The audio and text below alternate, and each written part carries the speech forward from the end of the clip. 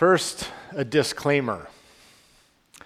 If this sermon was a movie, it would be rated PG for language. But in the church, PG means priestly guidance.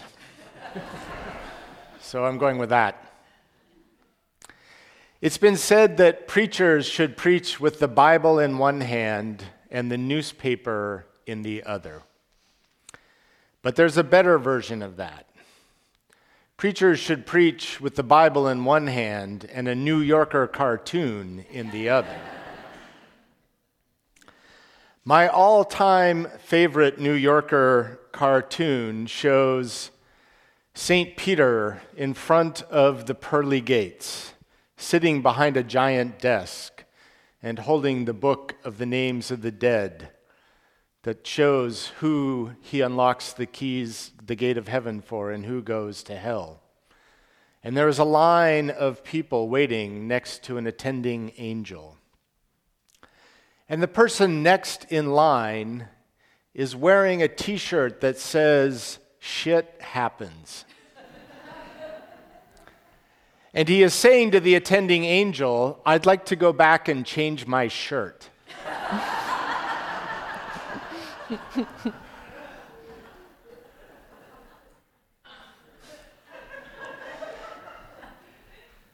In this passage, Jesus is addressing this fundamental question of life about why do bad things happen.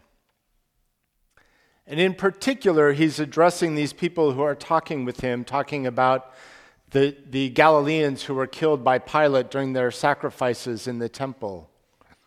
And he uses the example of the people who died when the tower at Siloam fell. And he's challenging their notion that bad things happen because those people were sinners. That if something bad happens to you, you are being punished for your sins by God. Jesus is making a pretty dramatic statement here, a huge statement, really, which the church has not done a great job of following. The church has a long, shameful history that continues in parts of Christianity of this notion that something bad is punishment by God.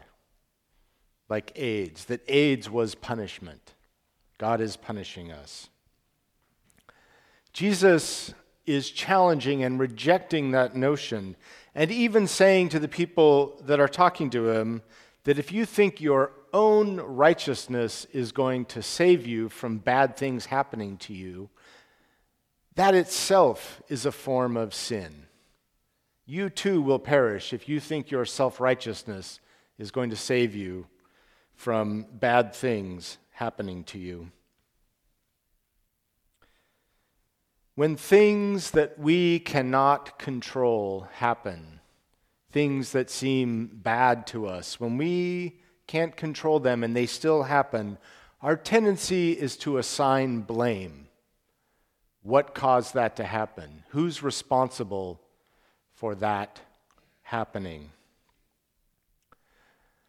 Some of you may have heard of Brené Brown. She happens to be an Episcopalian, and she's a researcher and storyteller, and a lot of her work focuses on issues of vulnerability and shame, and she's given some famous TED Talks. In one of them, she said, "Blame is simply the discharging of pain and discomfort. We blame when we are uncomfortable and experiencing pain. We blame when we're vulnerable, angry, hurt, in shame, or grieving." She goes on to say, "There is nothing productive about blame." In other words, blame does not bear fruit. And in the gospel, Jesus is presenting a vision of God beyond blame. beyond the blame game. When we hear parables like the one we heard today and similar parables, I think we tend to think that God is the vineyard owner in the parable. In this parable, God is the gardener, not the vineyard owner. God is the gardener. And in a way, we are the vineyard owners. Where we see a barren fig tree, God the gardener sees possibility. God is always ready to give us another chance. And that's what repentance is. It means to turn around, to try again. God is always willing to let us try again. So Jesus is inviting us to move from being the vineyard owner to being the gardener and try and see blame from that perspective. Jesus is asking us to think, who do you want to cut down because of your misplaced blame?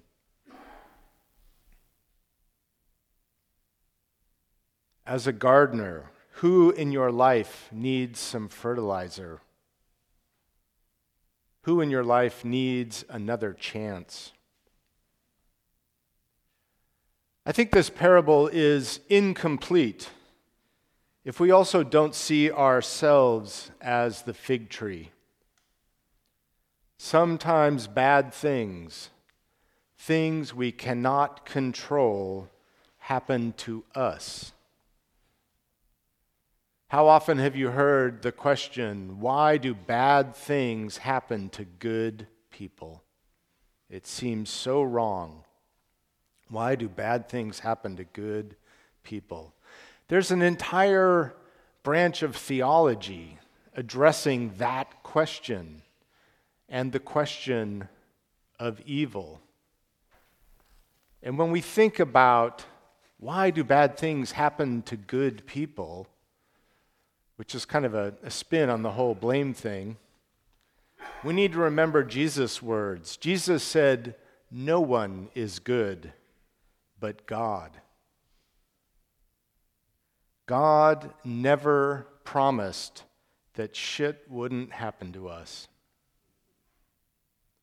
But God can make manure out of anything. This is called grace. It is grace, not righteousness, that saves us. St. Augustine said that the manure in the parable stands for humility. Now keep in mind, this is the guy who said, "Lord, keep me chaste, but not yet."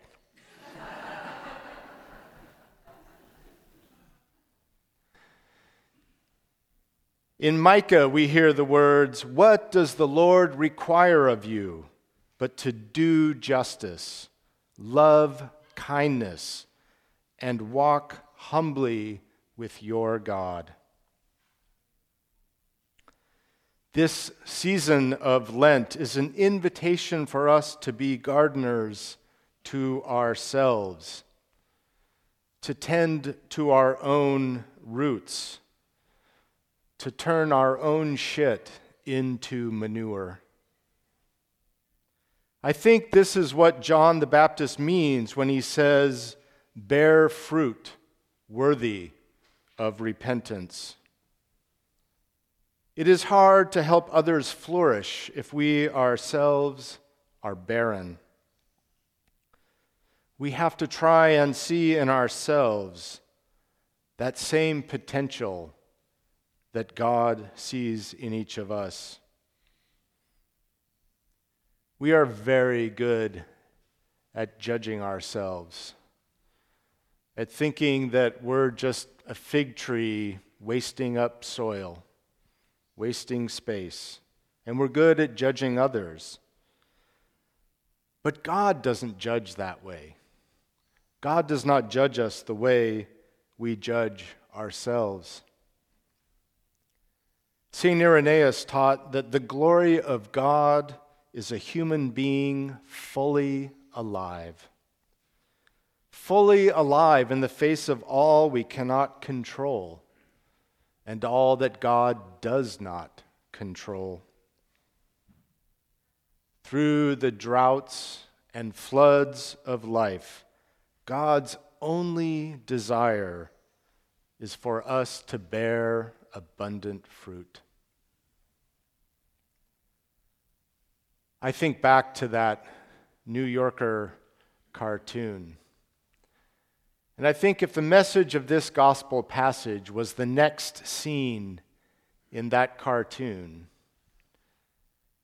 St. Peter would be setting aside the book of the dead to reveal that he was wearing a t-shirt that said, "Grace happens."